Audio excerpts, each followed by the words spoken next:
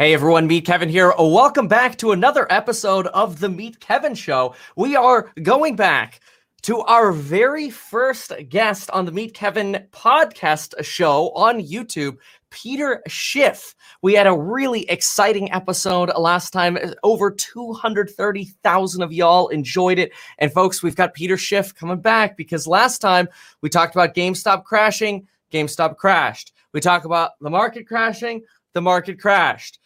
We talked about Bitcoin crashing. Bitcoin started going down a little bit. We got some more talking to do with Peter Schiff. So I'm going to bring him on right now. Welcome aboard, Peter Schiff. What the heck is going on? Well, thanks, Kevin, for welcoming me back. And, a lot is going on. And, technically, the market does not look good. I mean, it depends on what the Fed may do because they're the wild card, because they're the ones that could put a stop to the decline. But, the markets had been ignoring the relentless, pretty much daily rise in long-term interest rates. And, this despite the Fed's best efforts to restrain them. The Fed is still doing quantitative easing. It continues to intervene in the market, buying long-term treasuries to suppress the rates and to artificially prop up, the economy, which is overly indebted.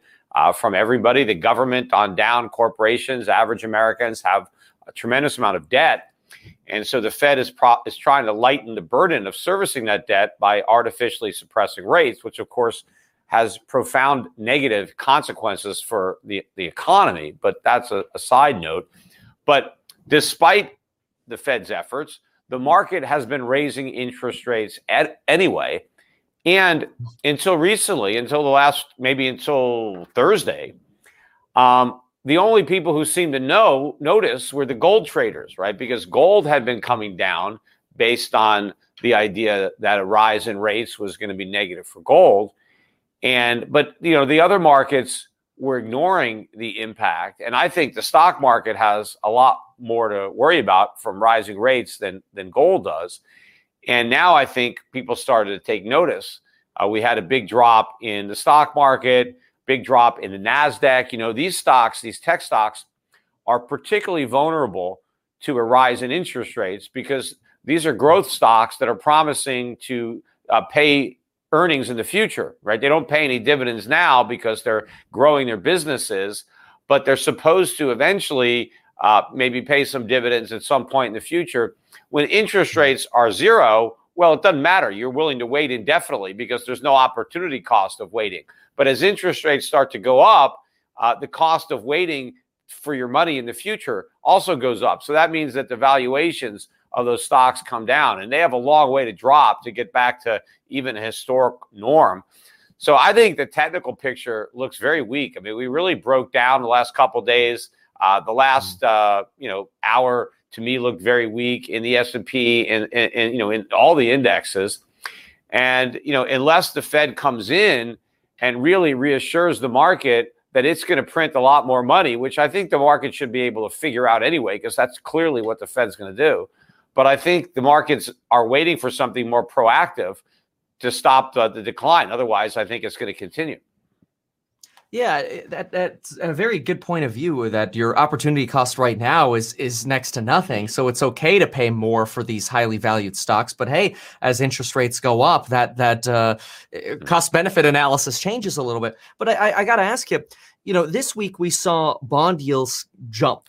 The Fed's not raising rates. People are just not buying bonds. And all of a sudden the rates, the yields on these are going up. So how can the Fed bail us out of this? I mean, even if they just print more money, doesn't that just mean more treasuries at some point when the Treasury Department goes to inject some more money into the economy? It seems like we're going to get stuck between a rock and a hard place here. Well, we are eventually. I mean, there's no way out of that. But what the Fed does is the Fed sets short-term interest rates. So it could pretty much peg those wherever they want. But the long-term rates, for the 10-year Treasury on out to the 30-year, they're determined in the market. Right. And you have supply, which is all the treasuries that already exist. And then you have the new supply, which is coming to the market, which is all the new treasuries that the government is selling. The House, I think today voted or yesterday to pass this $1.9 trillion stimulus. Right. All of that is paid for with debt. So the government has to issue, right, $2 trillion worth of new treasuries to borrow the money to pay for all the stimulus. So you have all this supply of treasuries on the market, and then you have the demand. Well, the demand is people that might want to loan money to the U.S. government by buying these treasuries. And I think the supply of willing lenders is drying up because more and more people realize that loaning money to the U.S. government for 10 years at 1.4% is a losing proposition. Because even the inflation that the government will admit to, which I think is still understating it, but the official CPI is higher than that. So people are not in the business of lending money to lose money. You make a loan because you want to get paid back more than you lend. Otherwise, what's the point of taking the risk of making the loan? So the government is running out of willing buyers. So what the Fed has done with quantitative easing is the Fed intervenes into the market and it buys up bonds that others don't to try to support the price, to keep bonds up and to keep rates down. And that's why the Fed's balance sheet is $7.5 trillion now, because they've had to buy all these bonds that nobody else wants. But what I think the Fed is going to do is really step up the pace of their bond buying to stop interest rates from rising. But the only way they can do that is to print more money, because that's where the Fed gets the money to buy the bonds. Printing more money is inflation. One of the main reasons that interest rates are rising is because people are getting more worried about inflation, and so they're demanding a higher rate of interest to compensate them for the loss of purchasing power of their money due to inflation. So as the Fed inflates the money supply to suppress interest rates and buy more bonds, they create more of the very thing that is causing people to want to get out of bonds. So ultimately what happens is the Fed chases everybody out of the market, and the Fed isn't the buyer of last resort. The Fed is the buyer of only resort. And the Fed is just an engine of inflation, monetizing government debt. And this is a recipe for disaster. We could have a crash in the dollar, which is much worse than a crash in the stock market or bond market, because that's going to take our entire standard of living down with it. Jeez. So, that's interesting. I mean, do you think this could be a one-off, this rally in treasury yields, which led the stock market to sell off because of this $1.9 trillion stimulus package? Is that just being priced in that, okay, we're going to get a whole new round of bonds. Let's wait before we buy bonds. Yields go up. Let the Fed and the Treasury do their thing. Let them do their money printing and their bond buying. But that's it. It's a one-off. The stock market's just going to the moon after this again. Well, it's not a one-off thing because the government has to finance the deficits every single year. So there is a tidal wave of supply down the pike. And I don't think this 1.9 stimulus bill is going to work. I think when the money is spent, we're going to have another stimulus. I mean, I just think it's just like a drug habit. And, you take some drugs and then you're high for a while and the drugs start to wear off and then, you need another fix. So I think we're going to have a string of stimulus bills that are going to continue to probably get bigger and bigger. But we already have this massive deficit that needs to be financed. The Social Security deficit is exploding because, a lot fewer people now are working. And so the people who aren't working aren't paying Social Security taxes. But you have all these people collecting benefits. More and more people are retiring early. So this is a huge drain on the budget. Social Security used to be in a surplus. Now it's in a huge deficit, getting bigger and bigger every day. So the Social Security, quote unquote, trust funds, they're also unloading treasuries to bridge the gap between what they collect in payroll taxes and what they're spending in benefits. And then, what people forget is that there's all these treasuries out there that we sold, right, in the past. We have a $27 trillion national debt, but a lot of those bonds mature, right? People bought them years ago, and now they mature. Well, they don't want to roll them over. And so now the U.S. government, not only do we have to fund this year's deficit, but we have to refund prior year's deficits. We have to find new buyers for the people who bought bonds years ago, and now we have to pay them back. Well, where do we get the money to pay them back? Well, we got to find new buyers, new lenders to do that. So it's a gigantic Ponzi scheme that the U.S. government is operating in its own debt. And so all these chickens are coming home to roost. So this is massive supply that's going to hit the market. And if you think about it, the U.S. government today has more debt than it's ever had in the history of the country. And, anybody knows, right? You do borrowing, in real estate, or as you have more debt, you become a worse credit risk, right? The more debt you have, Sure. the harder it is to repay. And so because America has more debt than we've ever had, does it make sense that we have the lowest interest rates that we've ever had? I mean, how can we be a better credit risk today when we have $27 trillion worth of debt than we were when we just had $1 trillion? And we didn't even get to $1 trillion until the Reagan presidency. But how can we be a better credit risk now than we were then? It's obviously impossible. Now, do you believe then that, because there's so much talk about the Fed is going to taper bonds, and then after they taper bond purchases, they're going to raise rates. The expectation is that could happen sooner than expected. Fed says, don't worry, not happening until 2024. A lot of folks say, no, it's going to happen sooner. It sounds like you actually think they're going to go in the opposite direction. They're going to print more bonds, and could we even see negative yields? Oh, yeah. Look, you go back to the beginning, when the Fed first started BSing everybody that it was going to shrink its balance sheet and normalize interest rates. Years ago, this is under Bernanke. I was out there on my podcast and on, whatever news network would invite me on, and I was saying that this was a lie, that it was impossible, that there was no way the Fed was going to normalize rates, that they would never bring them back to normal, that the economy couldn't afford a normal rate of interest with an abnormally high amount of debt. And I said if the Fed ever tried to shrink the balance sheet before it got anywhere near back down to where it was before they started, they would have to reverse course. And that's exactly what they did. I was proven right. All the people that thought the Fed was going to do that were wrong. We're back at zero, just like I said we would be. And we've got a $7.5 trillion balance sheet. The highest it got before they started tapering was $4.5 trillion. Now, when the Fed really tried to normalize rates and taper, right, we had that taper tantrum, and the markets fell apart in the fourth quarter of 2018. We had the worst December since the Great Depression in the 1930s. The wheels were coming off the bus, and the Fed quickly put a stop to that. No more rate hikes, no more tapering. And then when we got March of last year, when the COVID scare began, we were right back at zero, and we went to QE infinity.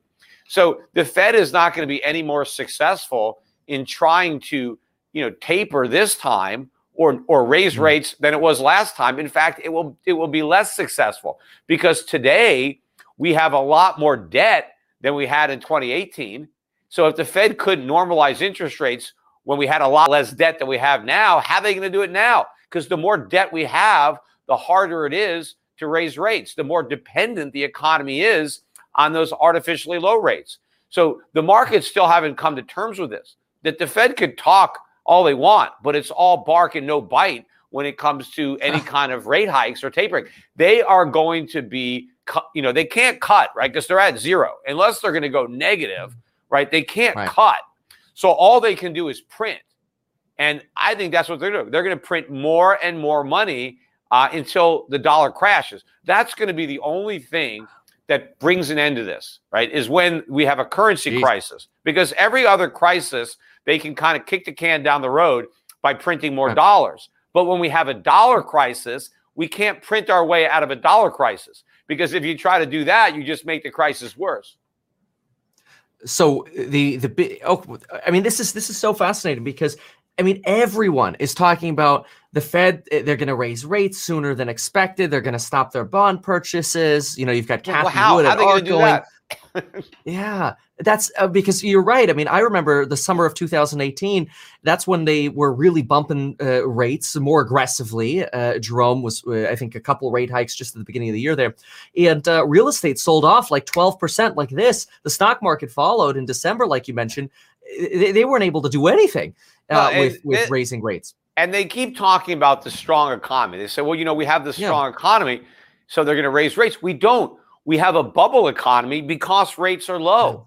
If they try to raise rates, they'll prick the bubble. Look, it is not a strong economy when people spend money that the government prints and then mails them.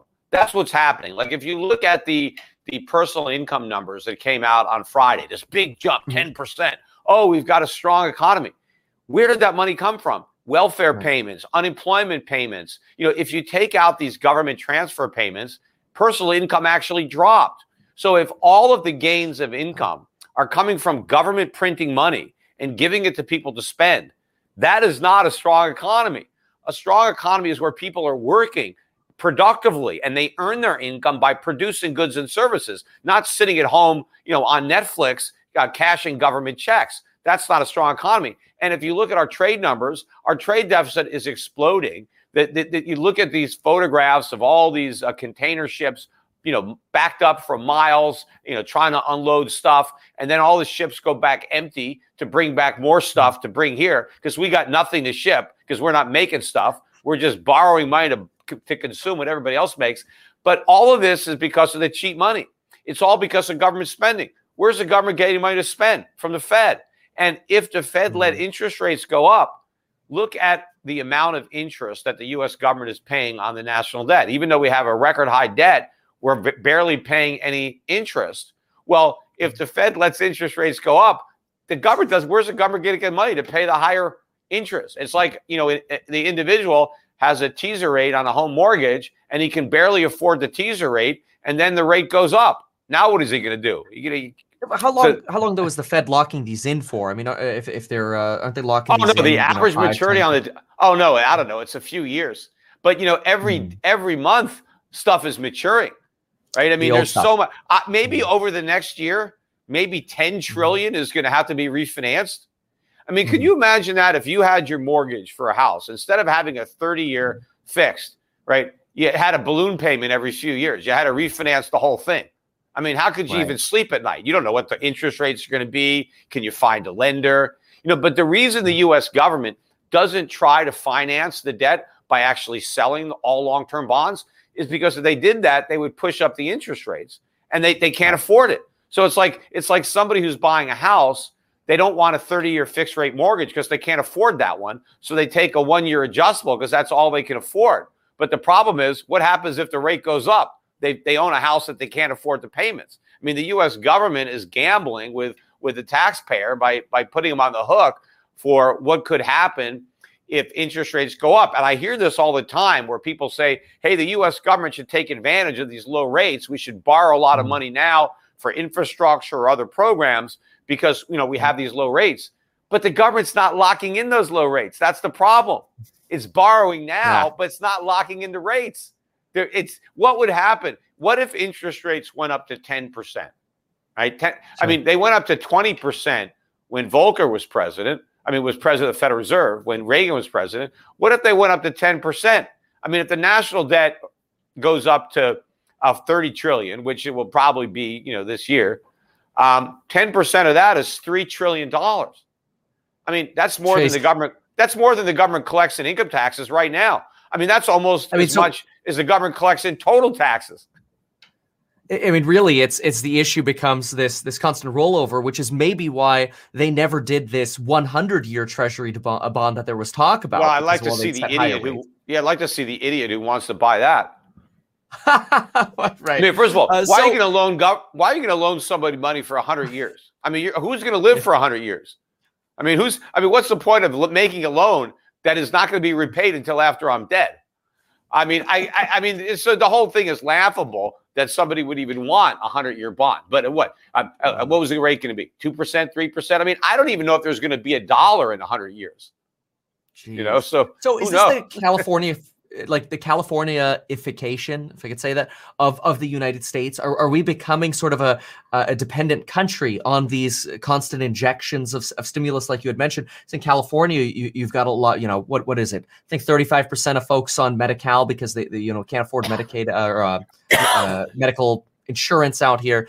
Are we going to keep seeing more and more of these programs potentially under the Biden administration, where we just keep these transfer payments coming and keep the support coming, and the Fed's just going to keep going and going and going? Is it really just going to keep going? Well, until there's a dollar crash. I mean, the welfare payments are only as good as the dollars that you're getting paid. So once the money doesn't have any value, then it doesn't do anybody any good. But in the short run, the Democrats have a very powerful incentive to impoverish people and to make them dependent on government checks. because that's how they buy their votes. The minute you could take somebody who, is viable and self-sufficient and cripple them to the point where the only way they think they can survive is if they get government money, then those people are going to vote for whoever's promising to continue providing that money. So that's what the Democrats want to do. They want to create dependency so that they have a vote, right? In theory, what the Republicans want to do is they want to liberate people so they don't need government.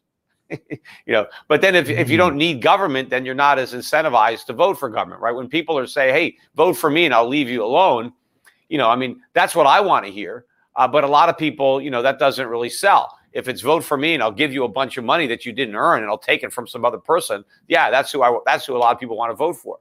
And that was how Biden won, by promising to give away free stuff. And, so now he wants to make good on those promises.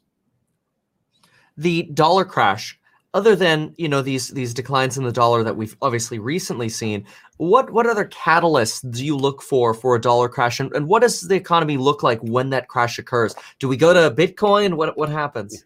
Well, I don't think we'll go to Bitcoin. But, right now, people still believe that the Fed will raise rates. And if you hear, Powell's his testimony, he just testified on Capitol Hill that he's not worried about inflation, that everything is fine. In fact, the Fed is determined to achieve their goal of 2% inflation, which is a ridiculous goal. If inflation is 1%, it's better to have it go down to 0 than to go up to 2. There's nothing magical about a rising cost of living that should be a goal that we should strive for. But Powell said that he thinks that despite their best efforts, or they're giving it a really valiant college try, they're hoping that they'll get the inflation rate up to 2% in 3 years. That's their goal. Which I think they're already way past 2. But then he said, look, the Fed doesn't, we don't always get it right, which is putting it mildly. They pretty much always get it wrong. They have a very bad track record. But Powell said, if on the rare chance we're wrong, right, and inflation actually gets to be higher than we thought, he said, well, we have tools to deal with that. They may have the tools, but there's no way they're going to use them because the Fed is not going to raise rates while we have high unemployment because it'll, they're going to, they're not going to do that. So it's a bluff that the Fed is going to use these tools if, their situation arises. But right now, what's supporting the dollar is the belief that the Fed will hike rates if inflation becomes a problem, that the Fed will protect the value of the dollar, even if it means a massive collapse in the stock market, a massive collapse in the real estate market, a huge recession, lots of unemployment with no government stimulus. Because remember, if the Fed is raising rates to fight inflation, and if we're in recession at the same time, there could be no government help, right? Because the Keynesian remedy to fighting recession is run big deficits, lower interest rates, print more money.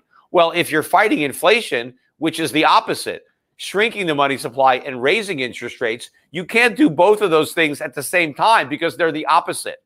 So what the Federal Reserve would have to do to stop inflation from running out of control is, raise rates and allow the recession to run its course with no government help, no stimulus, no bailouts. What's the odds of that happening? 0. When the market figures out that the Fed is not going to stop inflation, that the Fed is going to fuel inflation, instead of raising rates to fight inflation, it's going to create more inflation to prevent inflation from raising interest rates. So when the markets figure that out, then the bottom drops out of the dollar. Then we have a dollar crisis. And then, only then, may the Fed be forced to do the right thing because they'll have no choice. Now, how much is technology potentially going to bail us out of this, given the deflationary nature of technology? Is it possible that we're just going to deflate faster than we might inflate? And who knows, maybe we keep money printing for the next decade. Well, first of all, remember, inflation is a monetary phenomenon, and so is deflation. So inflation is money supply going up. Deflation is money supply going down. Now, apart from inflation and deflation, you have the overall supply and demand for goods. And technology helps increase the supply of goods because it makes the production of goods less expensive. We can produce more stuff for less units of input, less labor, less raw materials, less capital. So we get more abundant stuff, and that helps keep the price of stuff down. That's progress. That's capitalism. That's a good thing. That's what happens. Now, when the government comes in and creates inflation, it's harder to see the decline in prices. That is a natural result of a free market economy. And so I think technology will continue to bring down production costs, but not nearly enough to offset the destruction of the value of the dollar and other costs that are going to be going up, raw material costs, labor costs. Remember, as the dollar goes down, all these costs go way up because, a lot of American companies, right, they have outsourced to foreign workers to keep their labor costs down. Well, when the dollar goes down, all those foreign workers become much more expensive to employ. And all the materials, all the raw materials. I mean, look at oil. Oil last week got up to almost $64 a barrel. It pulled back a little bit. Yesterday dropped a couple of bucks. We're now just below 62, but we are moving higher. I think oil could be $100 a barrel before the end of the year. And, we're not producing nearly as much oil now as we did back in 2014, which I think was the last time oil was that expensive. And so we're more dependent than ever on importing oil. And when it gets a lot more expensive, I mean, that's going to run up the cost of all sorts of things. So, no, I don't think that we're going to get bailed out from technology. I mean, what really saved us in the past was outsourcing all of our manufacturing to places like China. And so that helped keep a lid on prices, because if we had to make all that stuff ourselves, it would cost a hell of a lot more. So we've been able to mitigate the effects of inflation by outsourcing. But the consequence of that has been these massive trade deficits, and our external debt has ballooned. So we're a massive debtor nation now. I mean, we used to be a creditor nation. We used to be the world's biggest creditor nation. Now we're the world's biggest debtor nation because we've borrowed so much money to live beyond our means. But I think the ability to do that is coming to an end because we've already outsourced so much. And now when the dollar tanks, now the cost of bringing all that stuff back home is going to go way up. So, no, I don't think there's going to be any way that we're going to be able to dodge this bullet. Wow. And how long until you think this comes? Because it just, I mean, forgive me, but it just seems like the Fed has a knack for keeping this going over and over and over again. I mean, ever since Greenspan, it just seems like it's just constantly like, and like, I think it keep going. Yeah, look, you can keep doing it until you can't. I mean, eventually the dollar is going to have to break. And, each time they have to revive the economy, it requires a bigger and bigger dose of this monetary heroin. And so every time you increase the size of the dose, that could be the fatal one. And I mean, think about how enormous it is now. I mean, if things starts to fall apart, I mean, look how much they had to do with COVID. And now if this even bigger bubble starts to deflate, I mean, look at how much money Americans now, if you look at the unemployment rate, and even Powell will admit that if you back out, a lot of these numbers, Powell thinks the real unemployment rate is over 10%, and which is higher than it was, or as high as it was at the worst point of the Great Recession in 2008, 2009, which was the worst economic downturn since their Great Depression. And so we now have the same amount of unemployment as we had then. But look at Americans are spending money like crazy. I mean, we're spending a lot more, even though we're not working and not producing. So, I mean, this is all a bubble. And I mean, you see what's going on in the real estate market. But look at the prices. Look at the price of lumber. Lumber hit an all-time record high. Look at the price of copper this week. Copper got up to about $4.35 a pound. The highest it ever was $4.50. I think that was back in 2011. But we're gonna take that out. But I mean, all these prices are just soaring, and people are still massively unemployed. And a lot of people haven't even spent a lot of the stimulus money yet. A lot of that stimulus money is still in people's pockets. They haven't even spent it, but they're going to. And now, before they can even spend that, there's another check that's arriving in the mail. I hear there might be a good chunk of the next stimulus payment going into your favorite hedge, Bitcoin. Can you speak to if you distrust what's going on in the government and what's going on at the Fed, which we know is technically independent of the government, why not Bitcoin? Well, there's no doubt that some of these younger Bitcoiners will take some of that stimulus money and just buy more Bitcoin with it. I've got no doubt that they'll do that. And, I think that there are some people who are buying Bitcoin because they don't trust the Federal Reserve, they don't trust the dollar, and they'd rather own Bitcoin instead. But I think the greatest appeal of Bitcoin is the belief that it's going to moon and that you're going to get rich by buying it. I mean, people are not buying Bitcoin to preserve the wealth that they have. People are buying Bitcoin because they think in doing it, they're going to get rich. And they think everybody else is going to be poor, right? I get all these texts from people, have fun staying poor, because I don't have any Bitcoin.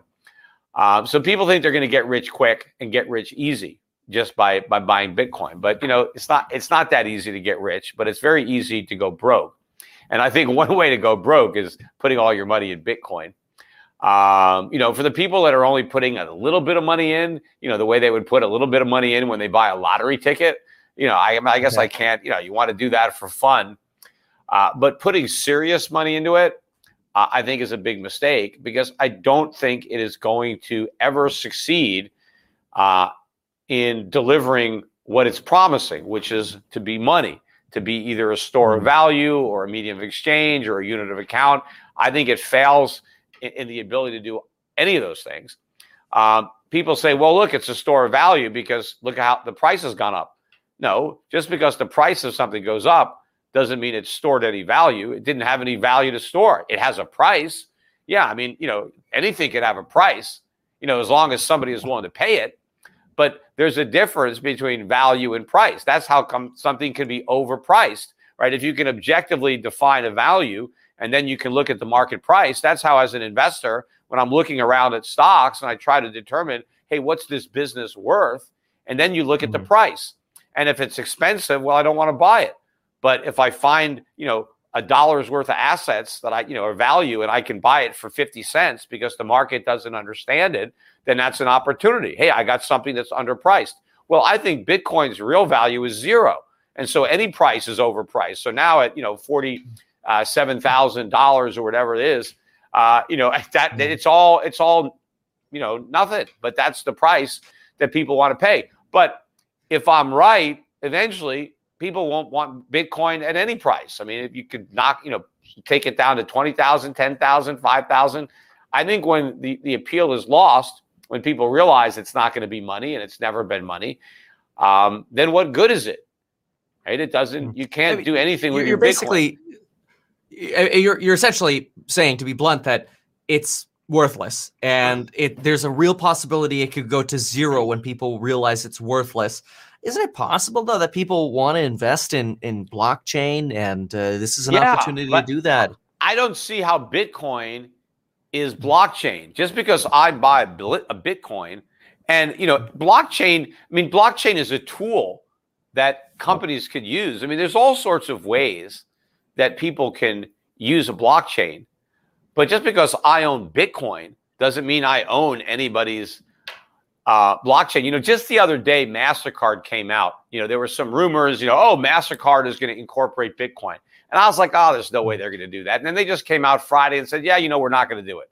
They made a big deal about saying we're thinking about it.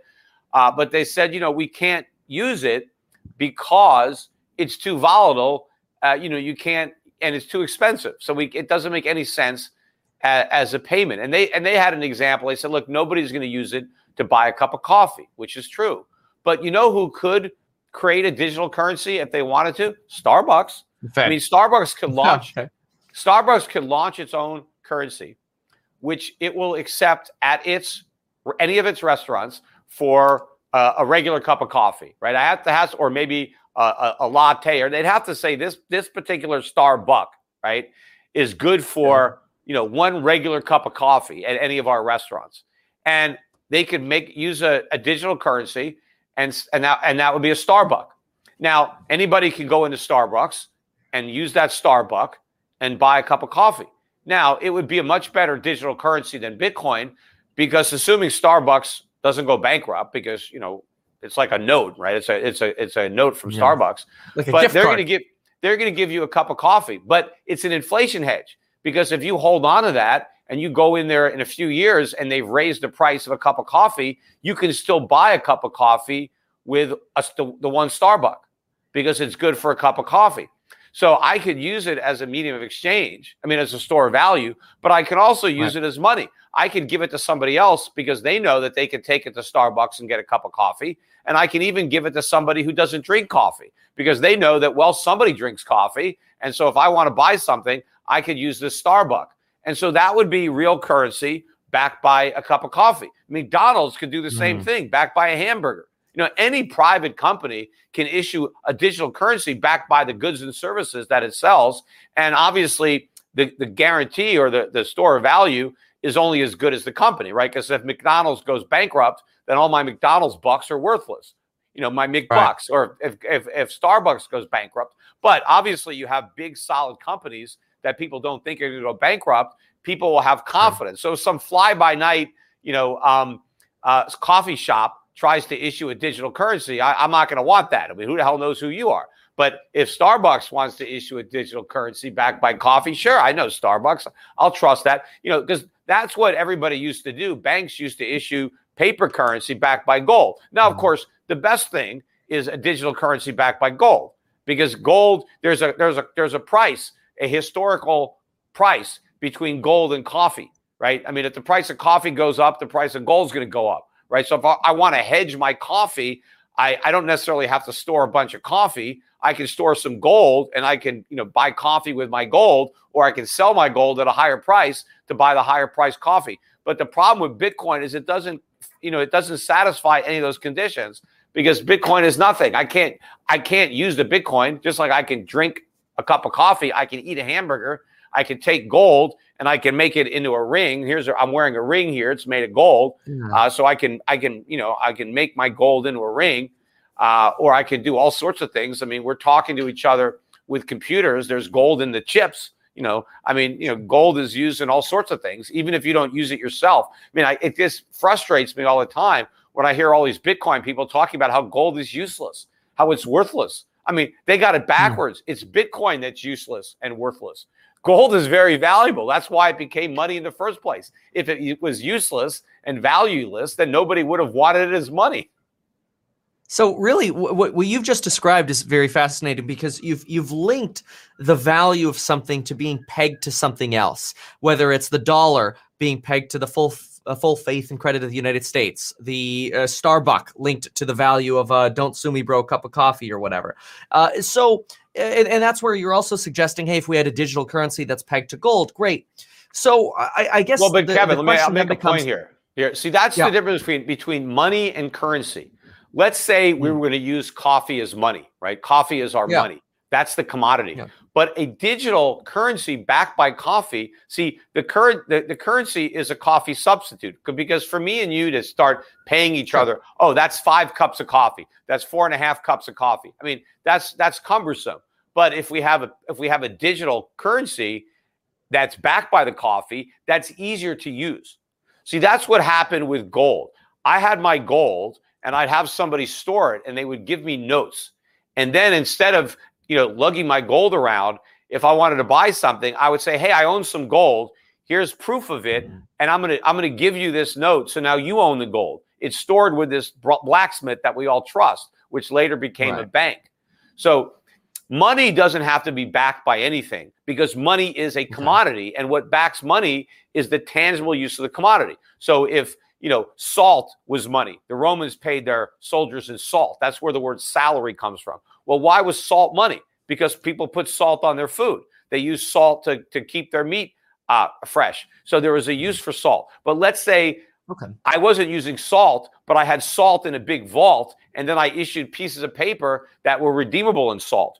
Those pieces of paper would be currency. They would be legitimate currency because they were backed by salt. Now, what we have today, which is fiat currency backed by nothing. So money is a commodity like gold, which can function as a medium of exchange and as unit of account and a store of value.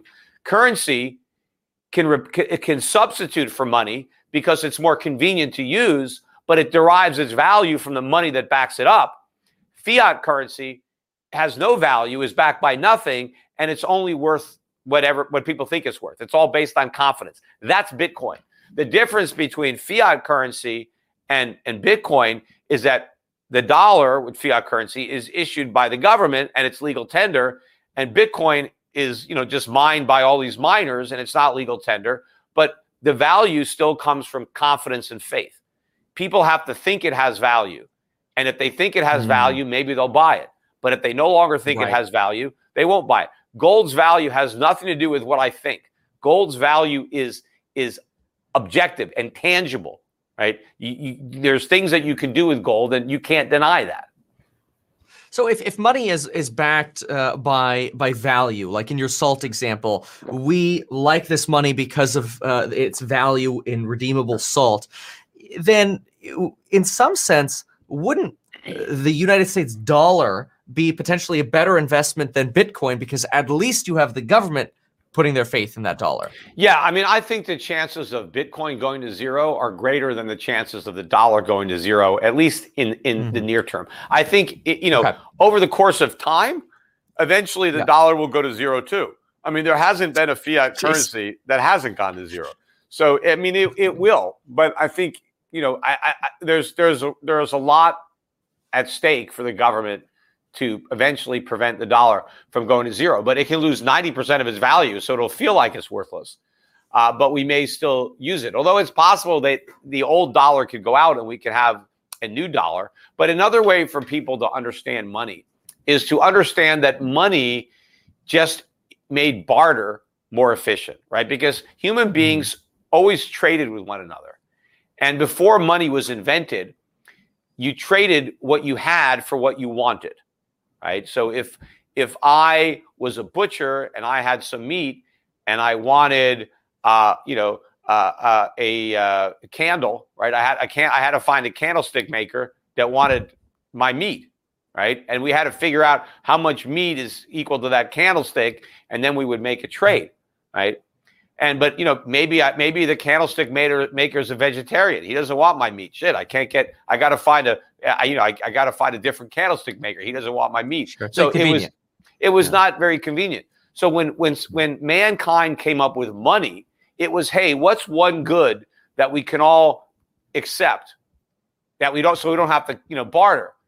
And gold was the ideal commodity because gold is a real good, just like meat, just like a candlestick. A gold is another commodity. But instead of trying to figure out how much meat is equal to one candlestick, we'll just have everything priced in gold. How much gold do I need for a candlestick? How much gold do I need for meat? And for the baker, how much gold do I need for bread?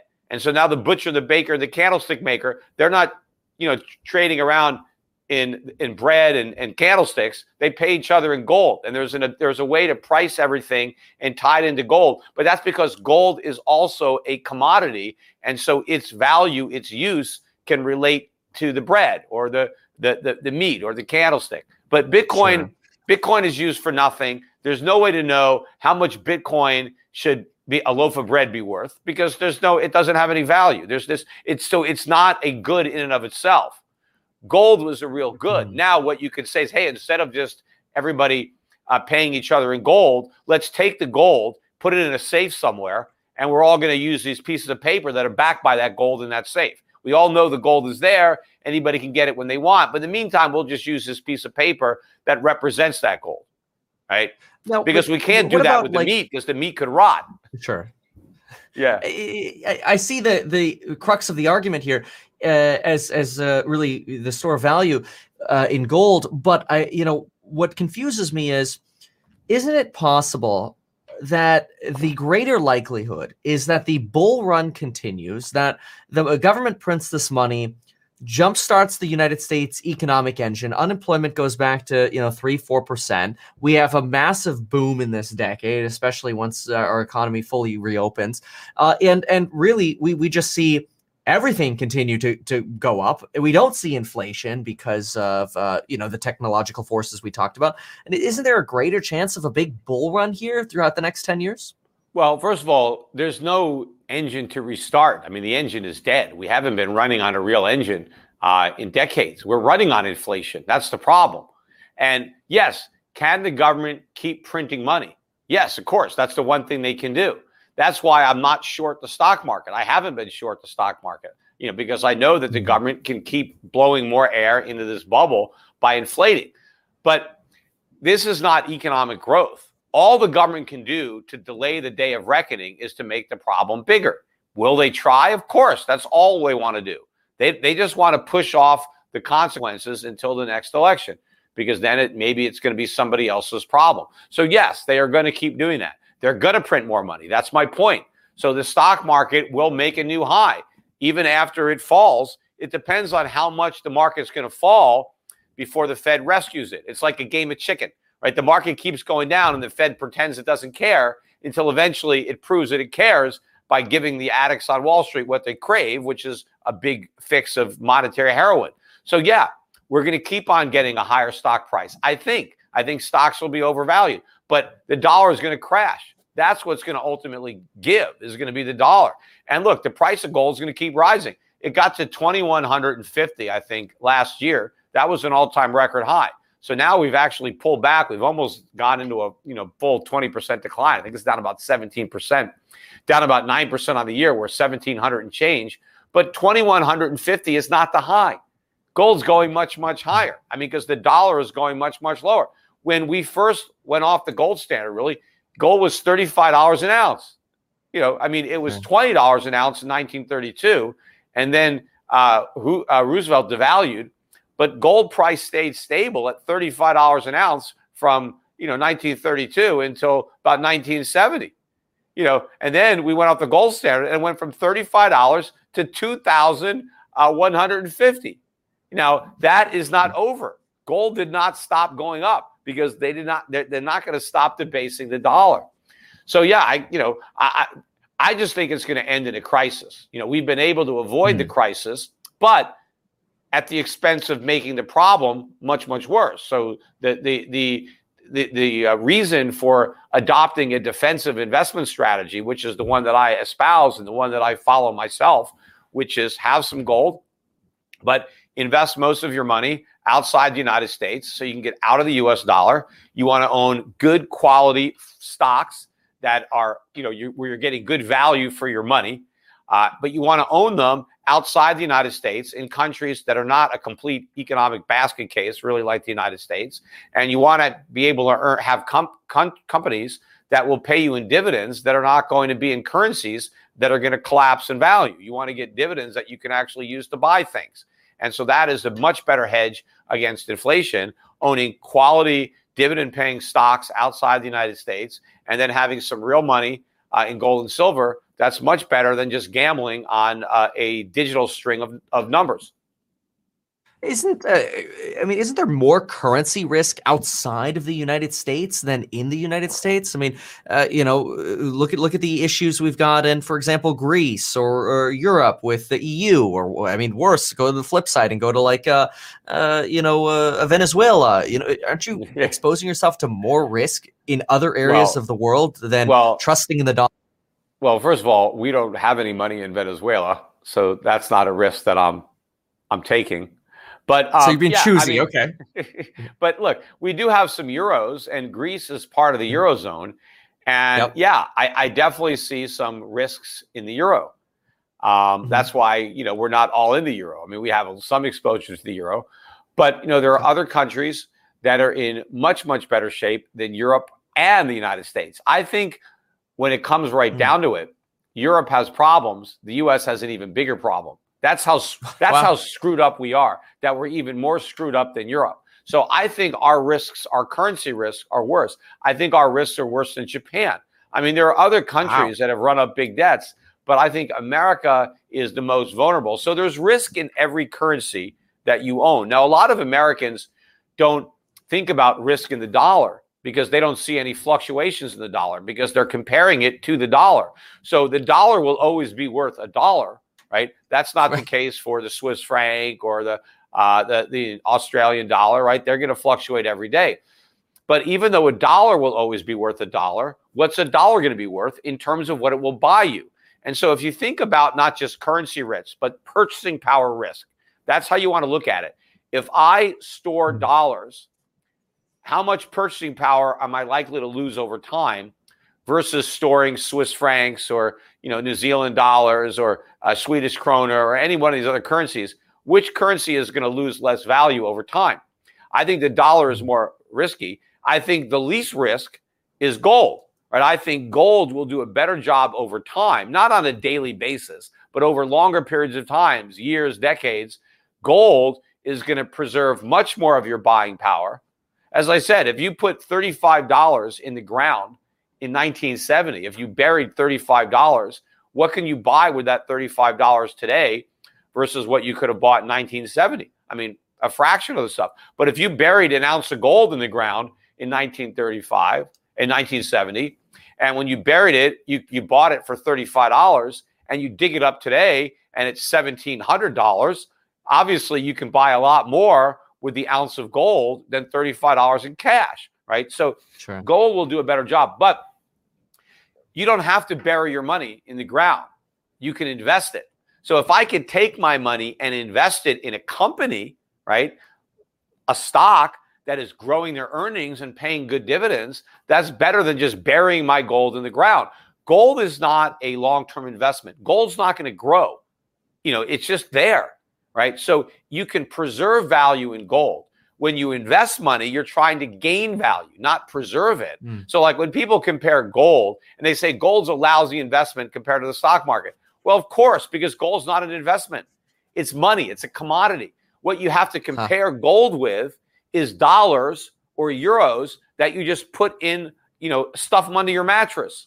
So if you're going to take, something and stuff it under your mattress, you're much better off with gold coins than paper dollars. Problem is you can't stuff Bitcoins anywhere because they don't have any substance. But I think Bitcoins are just a gamble. I don't think Bitcoins will have any value in 100 years. They probably may not even have any value in 10 years. I don't know. I don't know how long this bubble is going to go on. But I wouldn't want to gamble on it. Now, a question I have for you is Greece and Italy and some of these European countries, Portugal, Spain, have had massive periods of austerity, or really to prevent the need to continue printing money, just by cutting expenditures. And you drive through some of these cities outside Athens, for example. There's trash everywhere. They don't have enough trucks, or at least back when the austerity was happening. They haven't done that recently. No, and I don't want to paint with a broad brush here, but what I'm trying to go back to that 2013, 2014 time when we saw this. Are you suggesting that the United States needs more of that? The kind of like what Portugal, Italy, Greece, Spain saw? Oh, more. And they haven't been doing it because they've been relying on Germany, and it's unfortunate for the Germans that they've taken on this. But no, what we need is austerity at the government level, number one, right? The government has to cut spending. But yeah, I mean, people have to live within their means. I mean, we have to stop encouraging people to go out and spend money. I mean, we need to save money. I mean, if we're going to have a real economy again, if we want to be self-sufficient and be able to produce the things that we consume and not have these huge trade deficits, I mean, we don't have to produce everything we consume, but we have to produce something because we need to trade what we produce for the goods that other people produce. That's what trade is about. It's not about just, going into debt. We have to make stuff either that we want or that consumers in other countries want. But the way to make stuff is you need capital, you need savings, you need investment. We don't have it because we're spending everything. So the whole American economy needs to go through a transformation from an economy where we borrow and spend to an economy where we save and produce. Now that transition is going to be very painful for a lot of people. A lot of people are going to lose a lot of money. But it has to happen. I mean, the pain is going to come eventually anyway. But this way, at least it will be constructive pain. But then there's a big light at the end of the tunnel. If we can get back to the type of economy we had before the government screwed it up, right? we will be much wealthier.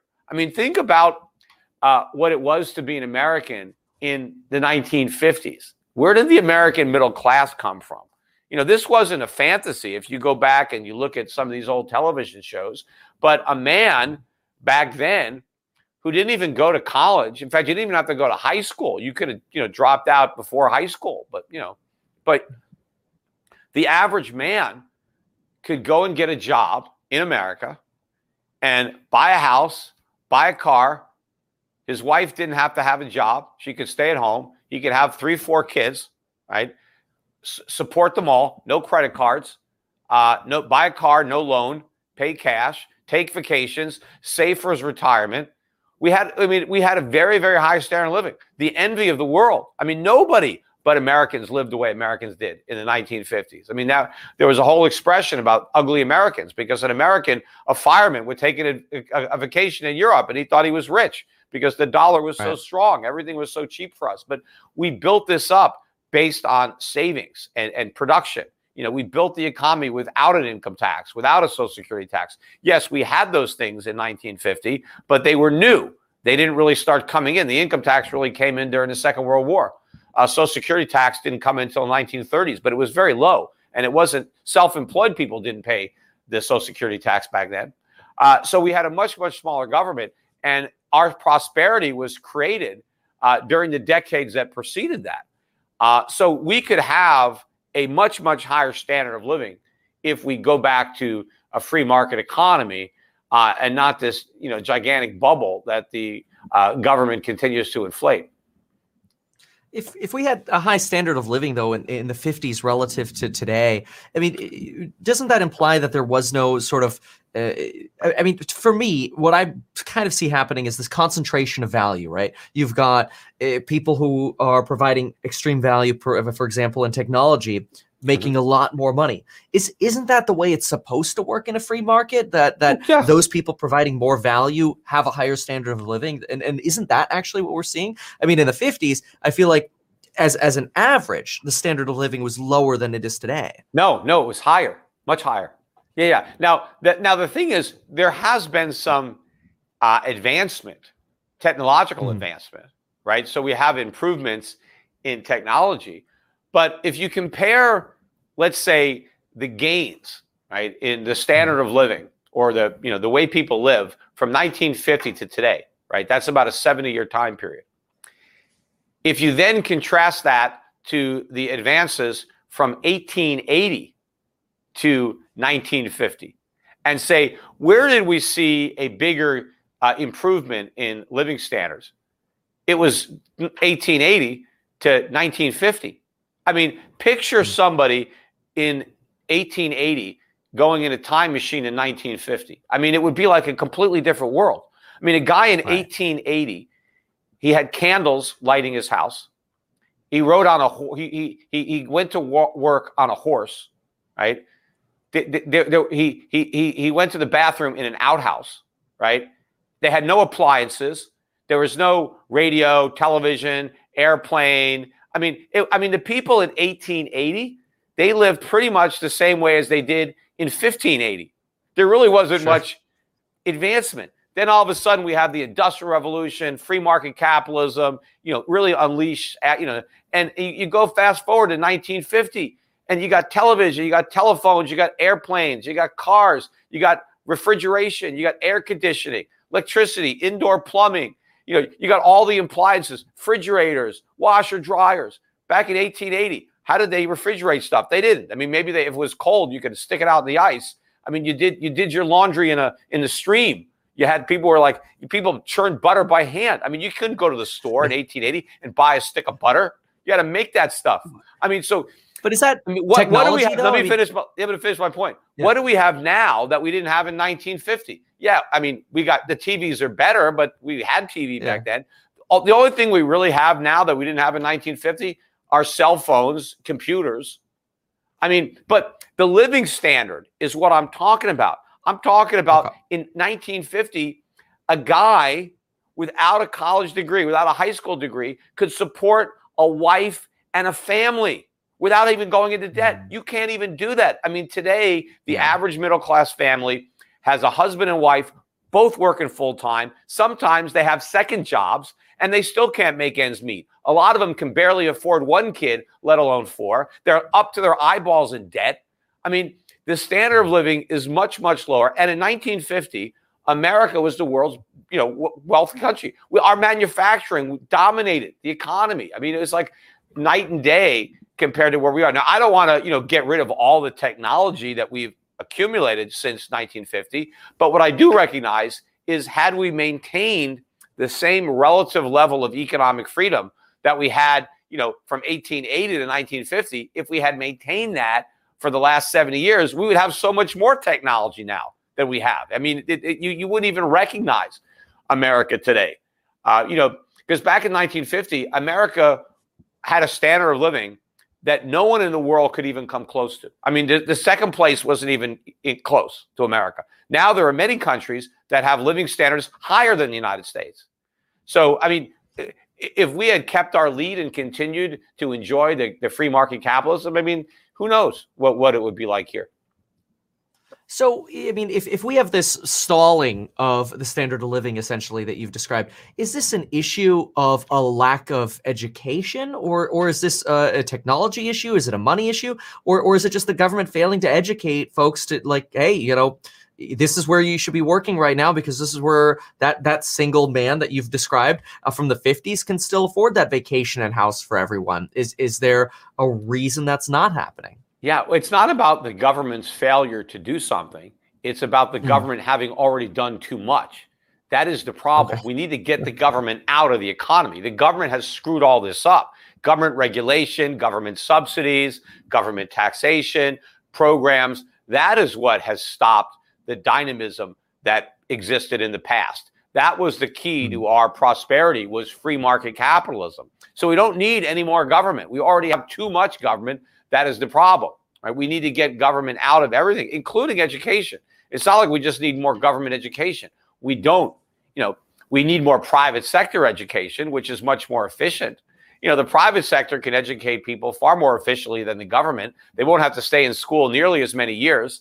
It won't take that long to learn, and it won't cost anywhere near that much money. I mean, that's who handled education initially. Look, get the Constitution. There's nothing in the Constitution about education. Education doesn't appear once in the Constitution. So they had schools back then when they wrote the Constitution. Yes, clearly they did, but they didn't want the government to have anything to do with it. Got it. And now you're talking about obviously we know you trying to reduce government is a big goal of yours. One of the reasons you're also in Puerto Rico now, but you're also not short the stock market, and you're talking about this collapse of the dollar and how we've got to maybe invest outside the United States. Can you clarify this a little bit? Why not be short the stock market? I mean, if the dollar collapses, aren't we going to have issues in U.S. stocks? Well, if the dollar collapses, really crashes, well, stocks are going to go up in dollars. I mean, you go back to the hyperinflation in Zimbabwe, right? The Zimbabwe stock market was the strongest or best performing stock market in the world in its own currency. So if I'm going to short U.S. stocks, and let's say U.S. stocks go down by 50%, but the dollar goes down by 90%, U.S. stocks can still go up fourfold in that environment. So I would be a loser. So what I want to do is own the stuff that's going to go up in real terms instead of being short this U.S. stock market. But if the Fed was honest, right, if the Fed was not going to intervene, then I'd short the stock market. It'd be a great trade. But the problem is, I don't want to fight the Fed. That's an old expression. Don't fight the Fed. I'm not. I'm betting on the Fed. I'm betting the Fed is going to destroy the dollar because that's what they're doing. All of their policies is designed to destroy the dollar. So I'm just betting that they're going to succeed. And so that's why I own gold. That's why I own foreign stocks. I don't want to fight the Fed. I'm basically riding the wave that the Fed is creating. Isn't our GDP going to blow up, though, once our economy opens up again here? And isn't growth going to exceed inflation anyway, to the point where we have those real returns and we just continue to see a growth, maybe the growth that we saw between 2011 and 20? I mean, why would we see anything other than what we had between 11 and 20? Why do we have to see this implosion? Exactly. What we had then was fake, too. We didn't have a real economy. We had consumers spending borrowed money. We had massive deficits under Trump. We had massive deficits under Obama. We had artificially low interest rates, even though the Fed allowed rates to rise a little bit under Trump, they were still artificially low. So we had a bubble economy the entire time. Yes, we're going to go back to that bubble. But the problem is it's so much bigger now. But this is not economic growth that we're having. In fact, we've guaranteed that we are incentivizing people not to work. We are paying people more money not to work than what they would earn if they returned to work. So we're going to have an ever increasing army of people who are going to be dependent on government. Where's the government going to get that money? The Fed's going to print it. And of course, the Biden administration, we're going to have some type of increase in the minimum wage, even if they couldn't cram it through in this $1.9 trillion bill. It's going to come. That's going to permanently put more people out of work, which means they're going to now be dependent on the government, which is dependent on the Fed. But we're going to have more government spending under Biden, more programs, and that does even more damage to the economy. Look, the GDP could go up because all the GDP measures is what we're spending. But but if we're borrowing and printing the money, we're not having an actual increase in our standard of living. So, I mean, who says it has to stop, though? I mean, can't this keep going for 30 years? Well, in theory, it could, and it's already been going for 30 years. I mean, you and I could have had this conversation 30 years ago, and you could have said, I could have pointed out all these problems, and you would have said, well, couldn't it keep going for, and it has.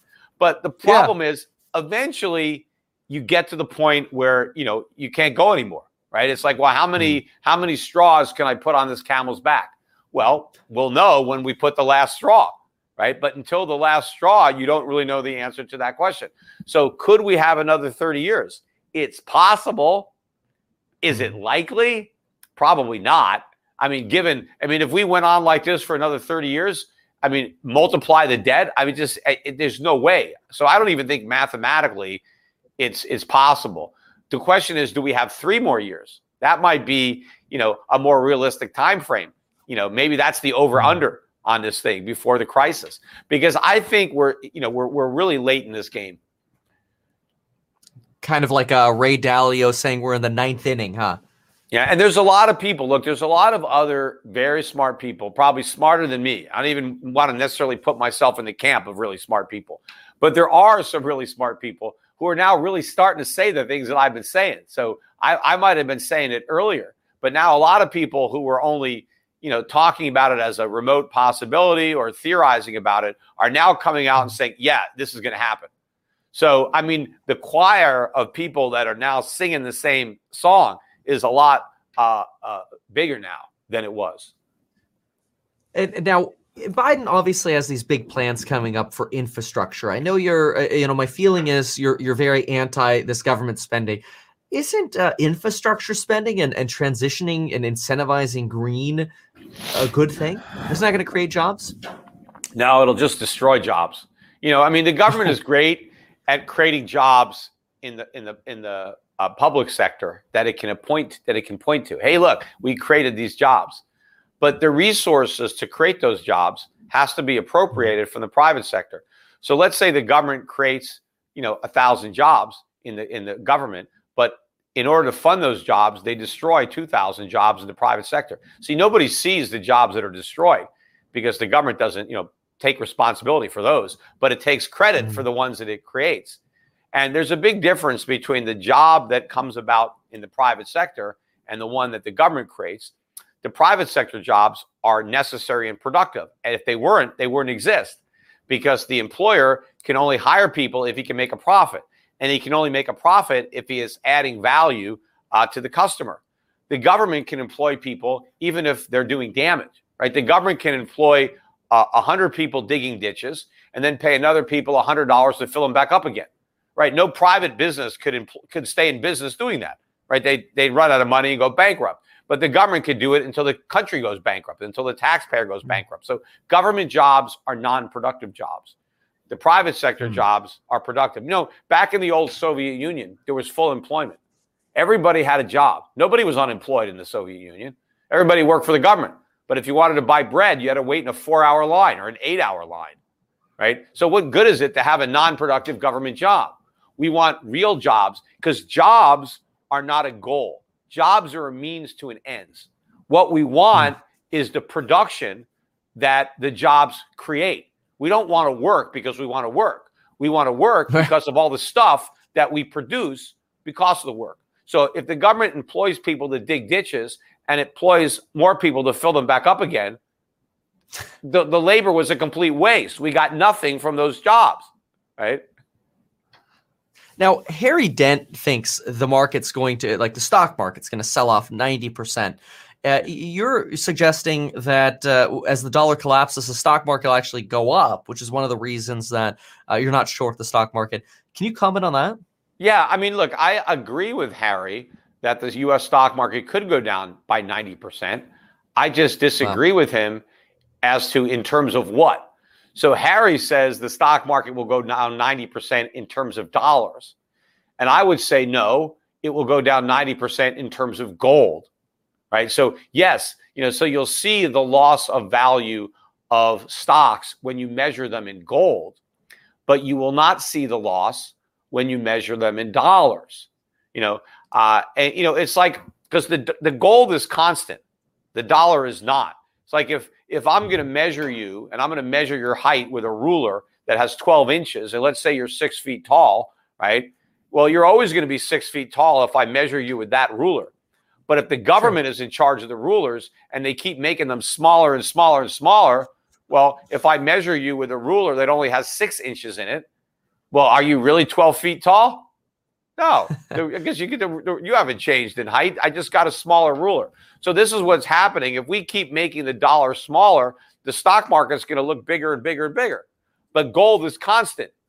And so when I measure the stock market in terms of gold, then I'll see the real value. Got it. And so if we had to rank what you think is, and I want to talk about the Elon Musk tweets here, but if we had to rank sort of things on a BS scale, it kind of sounds like you're suggesting gold is the least BS. Then you got the dollar, and then you got Bitcoin as the most BS. Is that what you're suggesting? I don't think gold is BS at all. I mean, gold is gold. Okay, so that's zero. Elon Musk, the whole Elon Musk, exchange, which ended up with me getting an eggplant, right? But Musk tweeted I gotta clip that one, man. Yeah. So Musk tweeted out that Bitcoin was almost as BS as fiat. Yeah. And so I read that and I say, aha, so at least he knows they're both BS. He just thinks that fiat is more BS than Bitcoin. I disagree. I think Bitcoin is more BS than fiat. And so I pointed that out. And then he sends a tweet where he tries to explain to me why Bitcoin is a superior money to gold. And I addressed his tweet. I sent like 3 or 4 replies. I think I really nailed the replies. People can look at them. And I explained why Musk's understanding of money was wrong, which proves that, you can have money and not understand it, because Musk has more money than any of us. At least he did until this week. But he has more money than just about all of us, but he doesn't necessarily understand it, which is fine. I mean, he's an engineer. He's not an economist. But I tried to educate him. I mean, I don't pretend to be smarter than Musk. He's probably got a much higher IQ than I do. But, Einstein, I think, was a socialist too. I mean, you could be a brilliant man, but it depends on what you're spending your time on. I'm sure if Einstein studied economics long enough, he would have been a free market Austrian economist like me, but he didn't. He was more into, mathematics and physics or whatever he was doing. And so he didn't pursue that. But I think I did a good job of explaining to Musk where he was wrong in his tweet, in his comparison. But anyway, Musk ignored all those tweets. Then a couple of days later, I happened to tweet out just to point out that, hey, Tesla is now in a bear market. And it's only been about a week since he announced that he has Bitcoin. And a week later, the stock's in a bear market. And almost the entire decline happened after the announcement that they had Bitcoin, even with Bitcoin going up. So he spent 1.5 billion of shareholder money on Bitcoin. He bought the Bitcoin at about 35,000, and now it's over 50,000. there's all these articles about how Tesla has made more money on its Bitcoin than selling cars, which is, is a bigger problem in and of itself for a car company. But of course, it hasn't really made any money on Bitcoin because it haven't sold it yet. Putting 1.5 billion in is a lot different than taking 1.5 billion out when you have a thin market. But I just pointed out, hey, this is a quick bear market, even with Bitcoin going up. And so I said, hey, you've got Michael Saylor out there from MicroStrategy, and everybody is saying that, Elon Musk is just going to start a trend, and now all these CEOs are going to put Bitcoin on their balance sheet. And my point was, wait a minute, Tesla puts Bitcoin on the balance sheet, and a week later the stock's in a bear market. I don't know. I mean, are a lot of other CEOs going to want to do that now? I mean, it seems to me that it's not an example that other CEOs are going to want to follow, given the way the market has reacted to Tesla buying Bitcoin. The shareholders have voted and they've dumped the stock. So I put out this tweet to point this out. And I guess that irritated Elon a bit, or Mr. Musk. But anyway, so then he replied to my tweet with an eggplant, which is a very phallic looking vegetable. And so, basically that was it. I mean, he was flipping me off, or, he was like, but, I had a valid concern.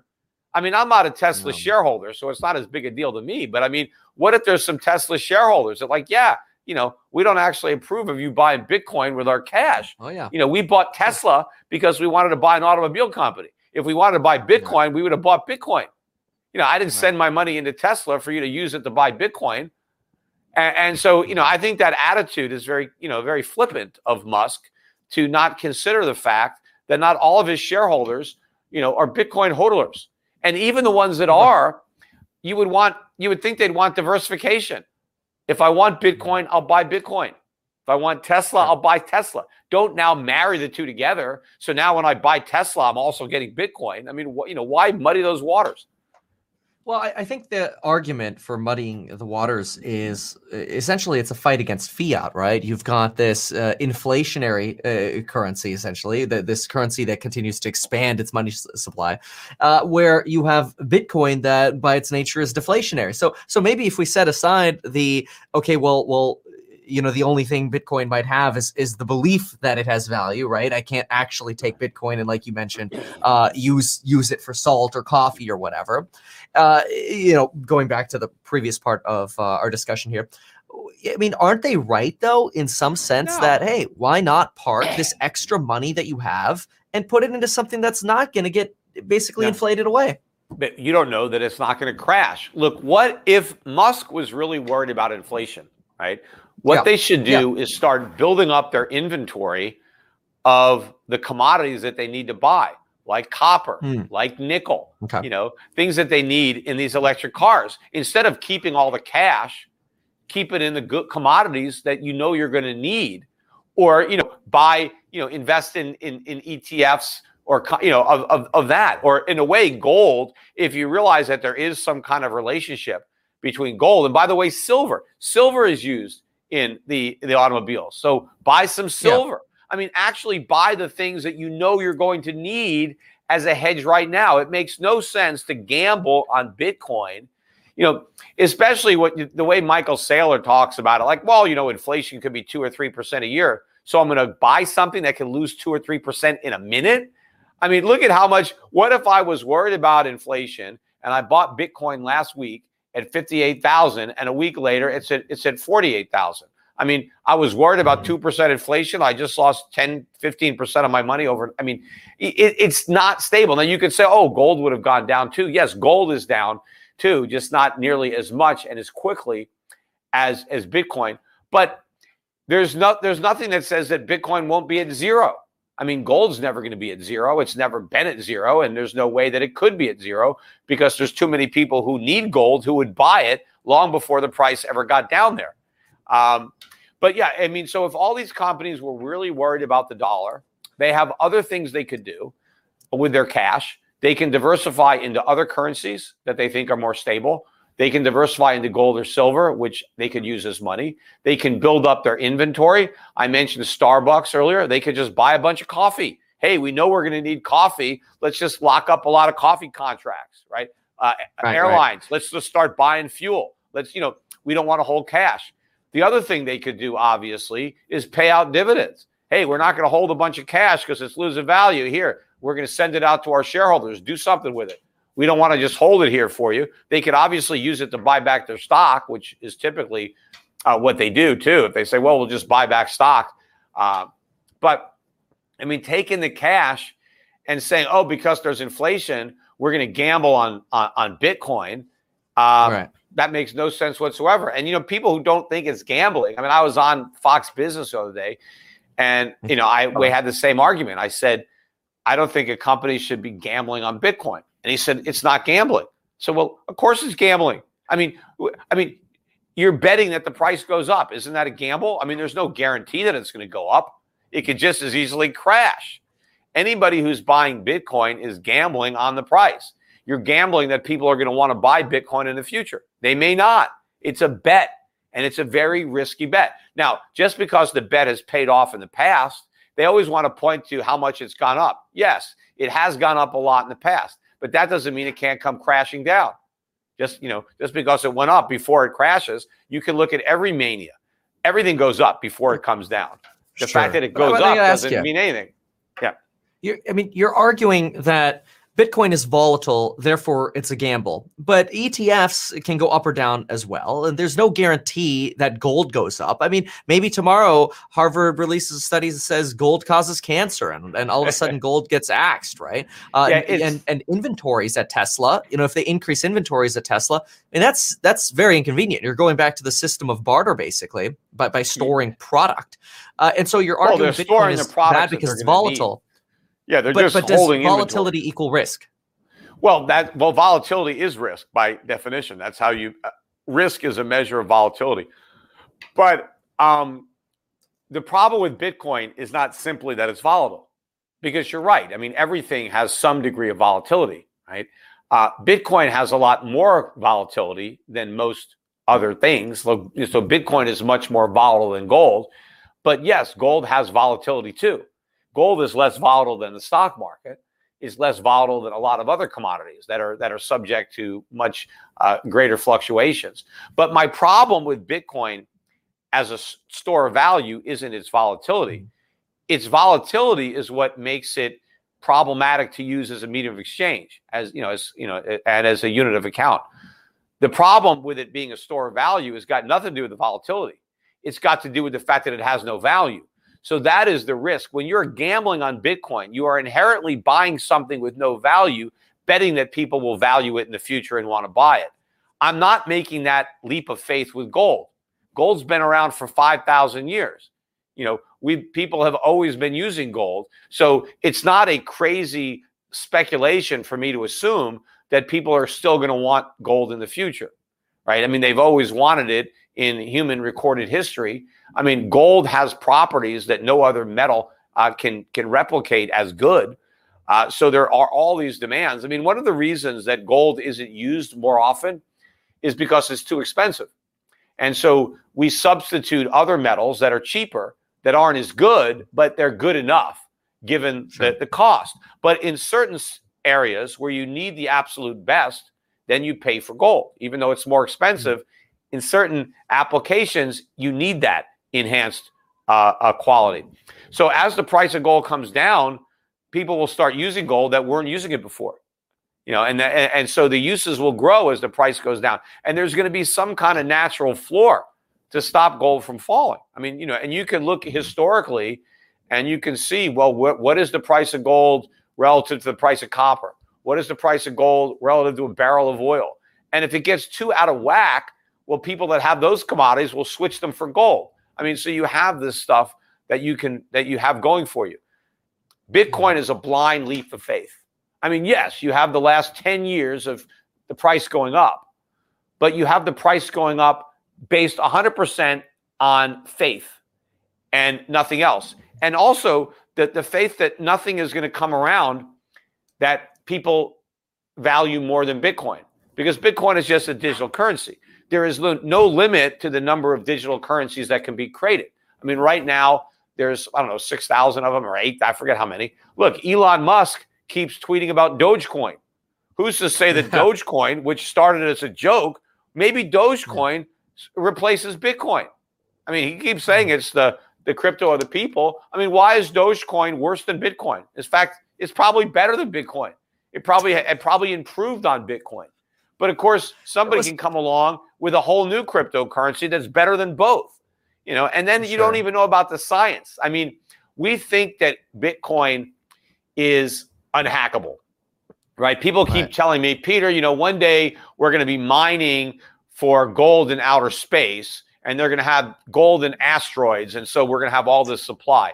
Well, maybe. I mean, my guess would be that gold is pretty rare in the galaxy. And so, if it's rare on Earth, it's probably rare everywhere. I don't know, but it's, but we're going to need more gold in the future because we're probably going to have all sorts of new uses. In fact, if we have spaceships, we're probably going to be putting a lot of gold in them to make them operate efficiently. I don't know. But long before we're mining gold on asteroids, we'll have computers that can hack Bitcoin. I mean, I think they may, quantum computing, whatever, they may look back at it and look at this like, oh, this code, the blockchain, oh, that's, child's play. I mean, how do we know? Because all you're betting on is this computer network, which, by the way, it's extremely expensive to operate the Bitcoin network. Lots of energy is used. People keep talking about, well, gold is expensive to mine. To mine it, yes, but once I have an ounce of gold and I put it in my wallet or in my vault, there's no energy that's required to give that gold value. The only thing that gives Bitcoin value is the network that exists, so you can transact it, you can exchange it, and that costs a fortune to maintain based on all the electricity that is used to power it. Yeah, it is interesting, though, that over the past years, energy usage has almost really been flat as sort of Bitcoin mining becomes more efficient. I think the supercomputer risk is valid, but I want to go back for a moment and just unpackage something you mentioned. You mentioned that risk is a measure of volatility. To me, I've always looked at risk as a chance of going bankrupt, of going bust. That volatility is just a fluctuation in really people's moods and desire to pay for something. So is it not possible that Bitcoin is an investment? Maybe it's not a medium of exchange. Maybe Bitcoin is just an investment for Tesla. And in theory, I mean, gold only goes up because people pay more for it. Sure, there's some enhanced properties of gold. But look, I mean, as technology advances, we could find substitutes, and maybe we don't need gold and semiconductors and chips anymore. Yeah. So, who cares that there's this faith in Bitcoin? Isn't it an okay investment then? Well, first of all, when it comes to risk, I mean, there are different meanings of risk in different circumstances. And when I go outside, I risk getting hit by a car, and that's a risk. But when it comes to portfolio analysis, risk is volatility. I mean, that's basically what it is. And so that's just how everybody looks at it. But when it comes to Bitcoin, Bitcoin is not an investment, right? Buying gold is not an investment either, right? Gold is a commodity. And, you can buy a commodity to speculate in it, if you think, in the short run, or you can hold it as a store of value if it's capable of storing value, like gold is. But an investment is something that throws off a return, right? So I can loan my gold to somebody and they can pay me interest. And that would be a way to invest my gold, where I loaned it to somebody and they're going to pay me back more gold than I loaned them, right? It's a note, a bond. But making a loan, right, bond, it is an investment. I can buy real estate because I can rent it out, and it's an investment. I mean, if I buy it for myself, it's not really an investment, but I can still use it. If I buy property to use personally, I get the benefit of using the property, and maybe I don't have to rent something, so it could throw off a return in that I don't have to pay rent anymore because now I own a house, and so it's an investment in not paying rent. But now I have other costs that I may own as a homeowner that may exceed the rent. But rental property is clearly an investment. I collect rent. Stocks are an investment because stocks pay dividends. And even growth stocks, and we talked about that at the beginning of the show, growth stocks may not pay dividends today, but what you're buying is the present value of their future dividends. They're investing their income now to grow the business so that in the future they can pay even greater dividends than they're paying now. And a lot of the stocks that don't use their income to pay dividends use their income to buy back stock. And so they return the investors through that. And so that makes it an investment. But if something does not throw off any income, you're not making an investment. Now, you can buy raw land, right? Let's say I buy raw land. I'm a speculator in land. That's not an investment. If I just buy raw land, I'm a land speculator. If I buy land that's already been developed and has income, then I'm a real estate investor. Now, you can be a land speculator and you can make money. I can buy some land and then it can go up and I can sell it at a profit. I made money speculating in land. So if you're buying Bitcoin, it's not an investment because it doesn't have a return. It's not a commodity because it doesn't have a use. It is a speculation. Bitcoin is a digital token that people collect and people trade. And so what Tesla is doing is speculating on that token going up in price. And I just don't think that companies should be gambling with shareholder money. That's not their function.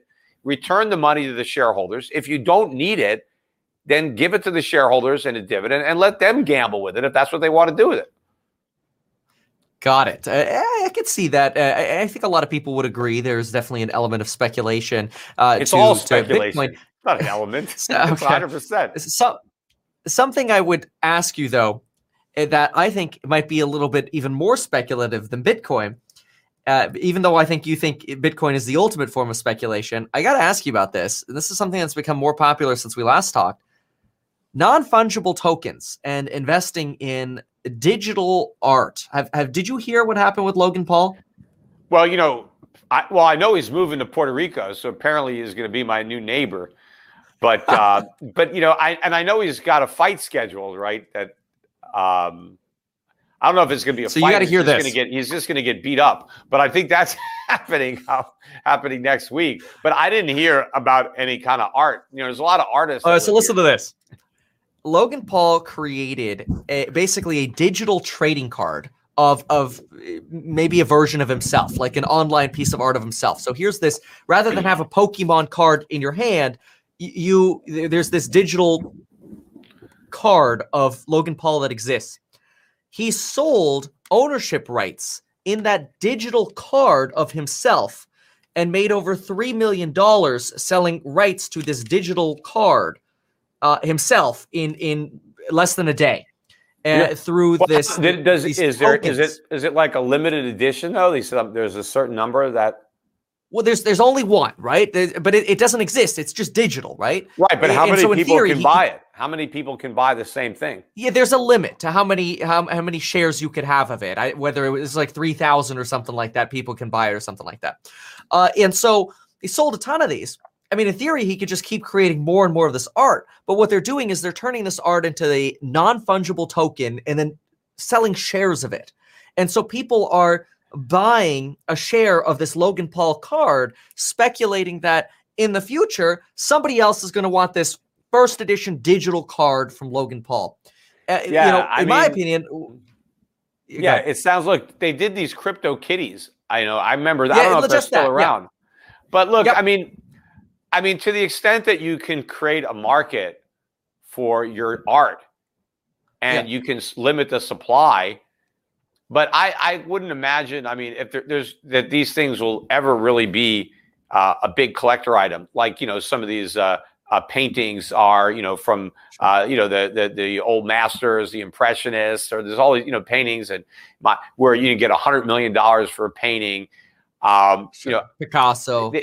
These things are never going to be truly scarce in the mind of a collector. I don't think. I can't see somebody like having a collection of Logan Paul digital images and feeling like some real pride of ownership, like you would get, hanging that Picasso on your wall and knowing, hey, I've got a Pablo Picasso. The guy himself painted this, and I've got the canvas that he actually painted, and there's only like one in the world of this particular original, and there's only X number of original Picassos, and I own this one.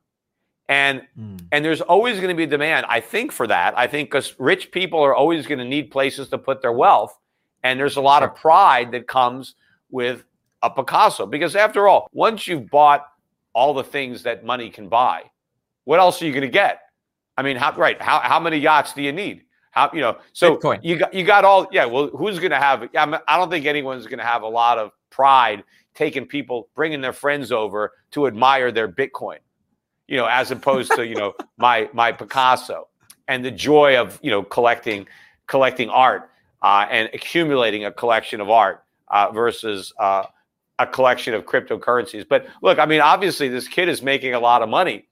I don't know to the extent that what he's selling, if it's going to be a problem with any kind of regulators. I mean, how they would look at this. Is it a security? Right. Are they unregistered? I don't know. I mean, this guy might have opened up a big can of worms. So I don't know how he's selling it, or maybe he's doing it completely legit. But to me, it sounds like the guy that's going to make all the money is Logan Paul. Now there may be some other people that get in and out of his digital art and make a profit, but it will come at the expense of the other people who suffer a loss. But it could be a gravy train for him if he can keep on issuing more and more. But of course, the more supply he floods the market, the less it's going to be worth. So he'd have to really, he'd have to just do it once in a while if he wants to kind of maintain, the supposed value. But I mean, if it's a digital artwork, though, is there anything that stops me from copying it so a friend can have it, even though it wouldn't be the original? He would still be able to look at it. I don't know. I mean, yeah, that confuses me a bit too. I believe it's the sort of the bragging rights of having a share of the actual unique thing. Oh, so it's a share. He made one card and everybody owns a fraction of it. Now I get it. Yeah. But you own a fraction of what? You own a fraction of nothing, because how is he? I mean, what are they going to end up selling it? So he's tokenizing the card and letting everybody own a piece of it. I think you can do that with any asset, right? Any asset. Yes. I can say, hey, I own a house, and now I'm going to tokenize my house, and everybody can buy 1,000th of it. But what does that ownership really mean if you have no right to use the house? It's like let's say I tokenize my own house and I kept 51% of the house and I sold the rights to the other 49%. I mean, I have control. I live in the house. I don't charge myself any rent, and I'm going to sell these tokens and I'm going to collect all this money. And now you own a share of a house that you can't use and you can't rent. It's like, Yeah, that's a good point. Yeah, I think that you mentioned something as well that made me very concerned about this NFT space, non-fungible tokens. One of the things that people say is, well, but the thing is that first thing he made is unique. And my counter argument has been, but he could just make more of those. And sure, they'll be slightly different, but it kind of dilutes the amount of people who have money to keep buying these NFTs. How can value be sustained when every creator goes out there and says, here's the Meet Kevin card. Here's the, I don't know, Jake Paul card. Like, there's only so much money that can go into these. How are these going to go up in value? Is this like a disaster waiting to happen? Well, of course. I mean, because you're actually buying nothing. If they look, obviously, like a stock, you're buying shares of a stock. So if you were tokenizing something that had income, let's say I had an income producing asset and I sold tokens, and your token entitled you to your share of the income, and every quarter I sent you a check, and then if you sold that token, whoever bought it from you would be entitled to that income stream. Okay, then that token has a value, right? And the government would probably consider it a security if somebody was operating an asset. And so it have to be registered. And unfortunately, I don't like that. I wish there were no security laws. I don't agree with having an SEC and all these laws. I wish we didn't have them. But unfortunately, we do. But there are certain things I think could be tokenized where the tokens could have real value. But if I'm just going to, paint a picture and say, hey, here's this picture, you could buy a 1,000th of this digital image that I just created. What value is that? It's nothing. But yes, if people want to buy it, it can go up in price, and until somebody doesn't want to buy it anymore. And then somebody gets left holding the bag when it comes crashing in price. But no, if Logan Paul makes money doing this, everybody's going to want to do it. Every celebrity is going to come out who has a social media presence. Hey, here's my new card. Buy into it. But, the government's going to have a field day because people are going to lose a lot of money. And then the government's going to come in after the fact with all kinds of new regulation. That's the problem. Whenever people lose money, the government seizes that as an opportunity to have more regulation, which basically just sets people up for even greater losses in the future. Wow. So, one of my last questions that I have is Charlie Munger, famous student of Benjamin Graham and, associate obviously with Warren Buffett. Munger recently slammed Bitcoin and Tesla, trying to figure out which one's more overvalued. And at the same time, you've got a Buffett investing not in gold because he doesn't like investing in gold, but investing in miners. Can you talk to what's going on? What's going on with Charlie Munger? Is he right about Tesla, Bitcoin? Is Buffett right to be investing in miners? Can you talk to them a little bit? Well, first of all, Buffett made an investment, at least Berkshire Hathaway did, in Barrick Gold. And then when the investment became public, I think he kind of was embarrassed by it, and they ended up selling the investment. Now, of course, it's gone down, so maybe they just did it as a trade, and I think they made money. But that's not typically what Buffett does. He doesn't trade; he kind of buys and holds. So I think that the perception that he was making a bet against America because he's so bullish on America. I think that he ended up getting out of Barrick. But as far as Buffett and Munger, look, they've been negative about Bitcoin from the beginning. And a lot of people say, well, Buffett is negative on gold and Bitcoin. So, what difference does it make? I mean, I think that Buffett understands what gold is.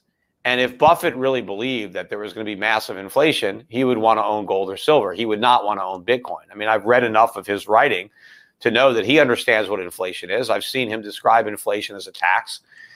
It's a tax from central banks, and he knows that inflation is printing money. He just prefers to hedge against inflation by owning stocks, owning businesses. And that's a good way to hedge against normal inflation.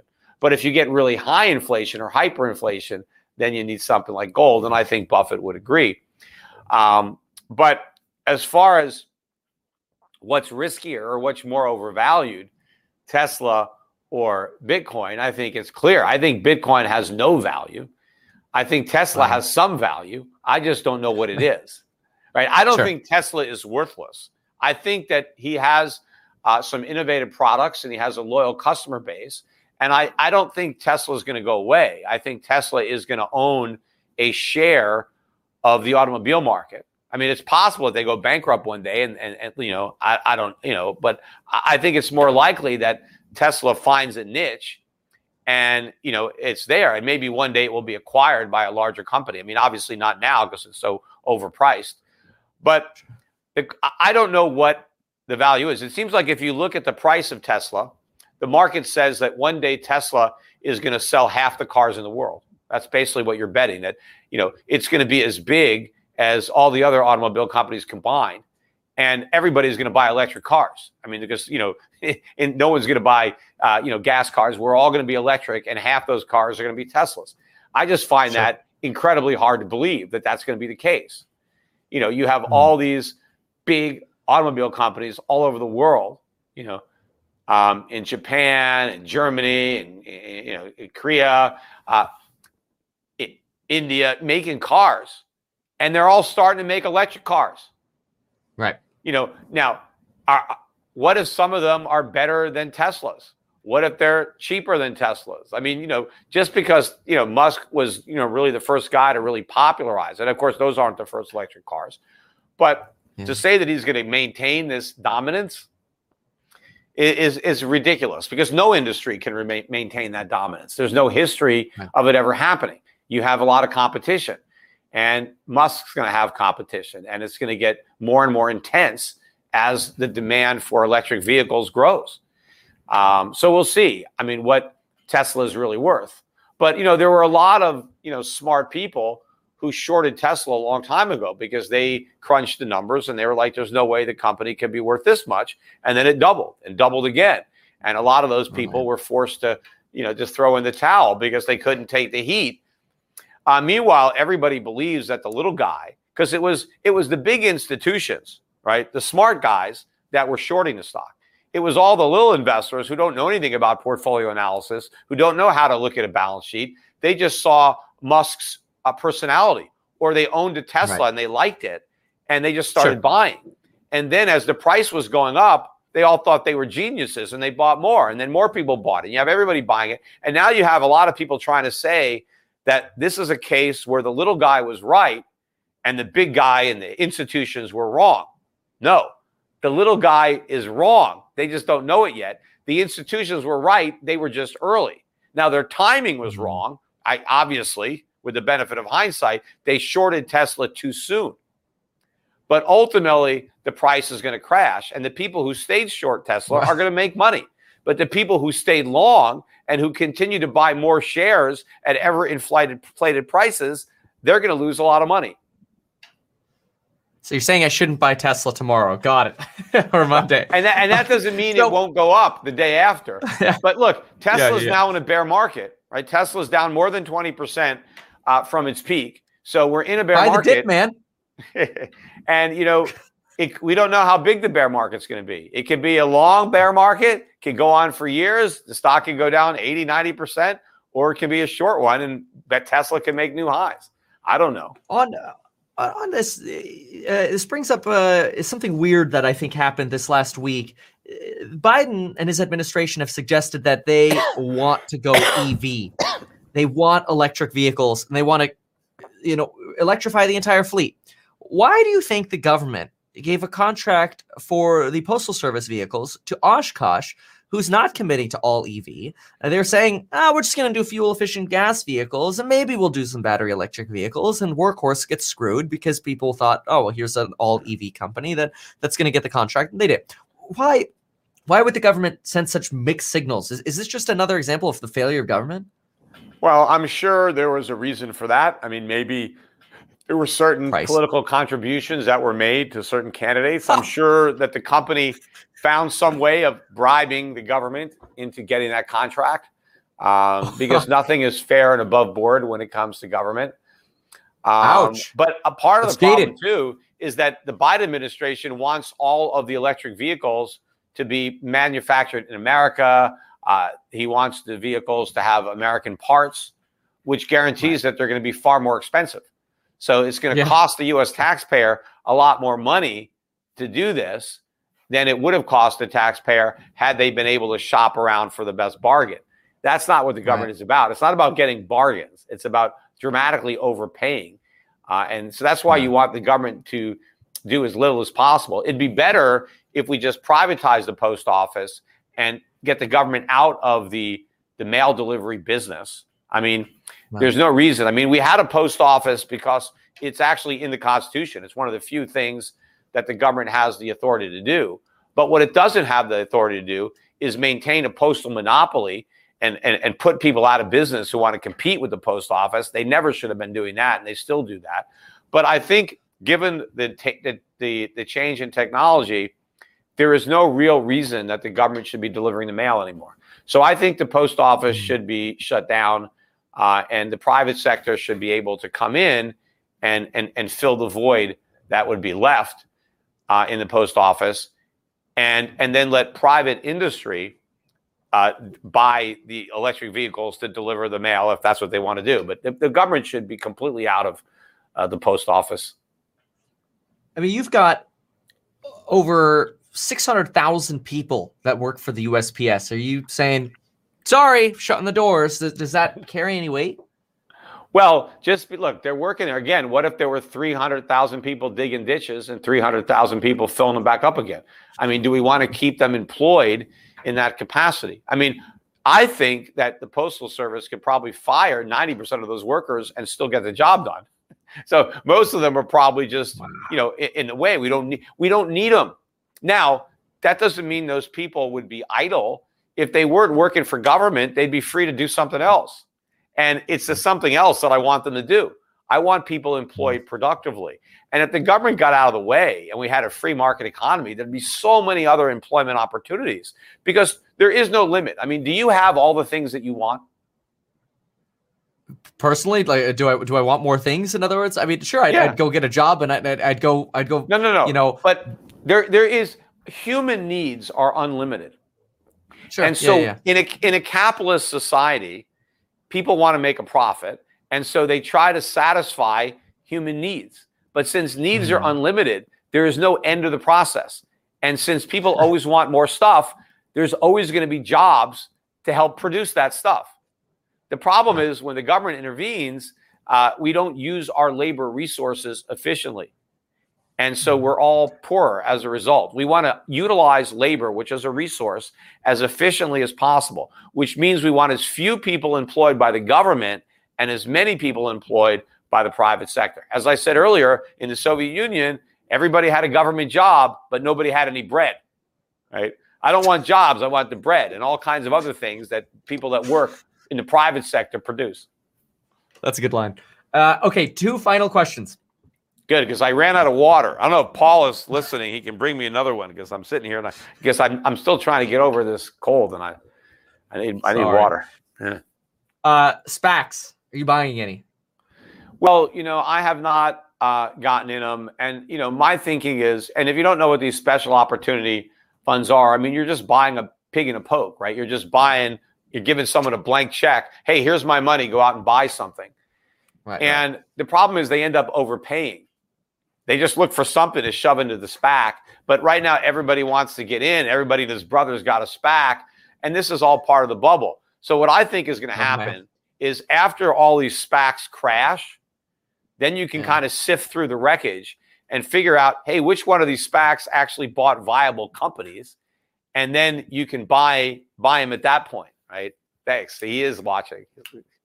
So, all right. Then I got one more here. Yeah. There's talk that Robinhood might go public in March. Would you invest in Robinhood as a way to hedge? Well, first of all, probably not, but because I guess it's probably going to be way overpriced. I don't know if Robinhood actually has any earnings. My guess would be maybe not. And I'm sure the PE or the valuation that would have it would be enormous. I mean, IPOs are very different today than they used to be. I mean, if you go back, to the 1970s, 1980s, and 1990s, the whole point of going public was you had a business that was a success, and you could tell it was a success because it made a good profit, right? And you proved out that your business worked, but you just wanted to scale it up and say, hey, I've got this great little business. It's making all this money. But if I had more money, I could scale this thing, right? Like, let's say I have a restaurant and maybe I opened up a dozen restaurants and they're killing it. Everybody loves these restaurants. I got a whole new type of food and everybody loves them. And I'm like, you know what? I got 10. What if I had 100? What if I had 1,000? Right? I mean, if I'm making so much money on these, but where am I going to get the money? I'm a small guy. I have 10 restaurants. I'm gonna go public, right? So I'm gonna take my proven business model, right? That's making all this money, and then I'm going to get more money from investors, so I can grow my business, scale it up, and these investors will be able to participate in the growth, right? So you needed the money to expand a profitable business, right? And take it, bigger, nationally. You have a local business, you want to expand nationally. Here's how the IPO market is today. I raise a bunch of money from venture capitalists to build out a business that doesn't make any money, but is already huge. It's already nationwide or it's global, right? So I've got this business that loses money and the losses are financed by these venture capitalists, right? And maybe I've been operating the business for 5 or 10 years and I still haven't made a nickel in profits, but the business is huge, right? It's got a multi-billion-dollar valuation and I haven't even gone public. And then the IPO is basically the way the early investors cash out. They don't need the money. When these companies are going public, they don't need the money to expand the business. They've already maxed it out. They've got the revenue as high as they're going to go. They're just looking for a payday. That's their exit strategy. So at now, when you buy into an IPO, you're the potential bag holder that's letting all these guys who got in early get out. Meanwhile, they didn't even prove that the business model worked. You're buying it before it's ever even made a profit. So how do you know that it ever will make a profit if it didn't make one before you got in? So IPOs used to be a real good way for investors to get in on the ground floor of growing businesses that had already proven that they work, right? And now they're just going to try to, take it on the road and, and see if it works bigger, right? Maybe it does, maybe it doesn't, but at least you are betting on a proven commodity and you're hoping the management team can take it to the next level. And the money was used not as an exit strategy. All the new money that came in stayed in the corporate treasurers to grow the business. Now, when these companies go public, it's the VCs that are cashing out. They're just putting the money in their pocket. So it's now just a casino. You're coming late to the party. You're overpaying. So most of these IPOs, you should just ignore them. And in fact, most of the IPOs that have been done in the last couple of years, look at where they're trading. Even though they have a big pop on the first day and everybody's excited, when the dust settles, these things go down, right? And the only people that make money, maybe the people that are lucky enough to get them on the IPO because they've got a connection at the brokerage firm or they're a friend of family or something, and they got the stock and they sell it on the first day and they flip it and they get right out, right? So the whole thing, Wall Street has completely corrupted the whole thing. But at the root of it is the Fed. It's all this cheap money. It's all this money printing. If the government hadn't corrupted the whole process, it would probably still be today the way it was in the past. Golly. Well, Peter, this was extremely insightful. How can people get in touch with you if they like what you're sharing or they want to learn more? Maybe they're skeptical, they want to learn more from you. What's the best way to do that? Well, certainly listen to my own podcasts. I do 2 or 3 of them a week, schiffradio.com or on my YouTube channel, Schiff Report. So do that. Follow me on social media. I just went over 400,000 Twitter followers. A little help from Elon Musk. So I got, so I'm there, YouTube, Instagram. I just recently started using that one. So it's just Peter Schiff on that, Facebook. So, just follow me because I post interesting things, related to the economy and to the markets. But for people who want to take it to another level, that actually want to, incorporate my investment strategies into their own portfolio, they can work with my firm and work with me as an asset manager, money manager. I have 5 mutual funds that actually are available at most discount brokerage firms. You can't buy them on Robinhood because they don't have any mutual funds. But, Schwab, Fidelity, E-Trade, Ameritrade, TD, all these companies, you can go and look at the Europe Pacific funds.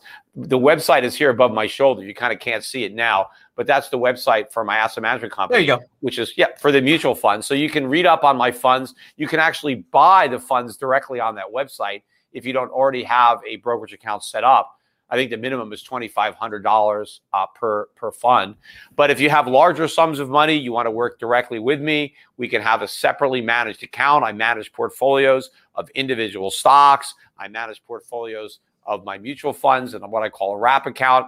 Most people, won't talk to me directly. I have relationship managers, brokers that work for me. So if you contact my company by phone or by email, you're going to speak to somebody else who can help explain the strategies, help you figure out which is the best for you, if the strategies are even suitable for your risk tolerance or where you are in life and what your goals are. But they'll do all that and help set up an account. But I end up managing it. I have a team of portfolio managers that live with me here in Puerto Rico. And it doesn't matter which one of my representatives, which live all around the country, and some of them live here in Puerto Rico. But whoever you're speaking with, we're managing the money. We're doing it from here. We're implementing these strategies, which are all designed to get out of the U.S. dollar, to get out of harm's way, to not invest in the bubbles, but invest in real value in countries where the monetary and fiscal policy is not nearly as crazy as it is here.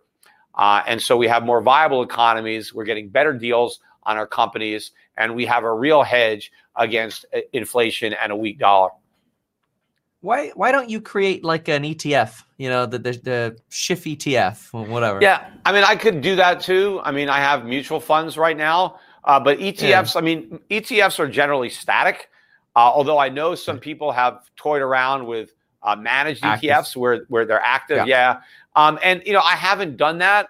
I mean, is it possible that I could do something like that in the future? I could. I mean, I've just been doing the mutual fund format, and so far that's worked. But yeah, it's not outside the possibility that one day I may launch some kind of active ETFs. I mean, there's plenty of passive ETFs out there. You have to be registered either way, right? With mutual fund or ETF, or is there like another level of SEC registration? It'd have to be registered with the SEC. But if I had an ETF, you could buy, smaller increments at any brokerage firm, right? If I had an ETF, you could buy it at Robinhood. Sure.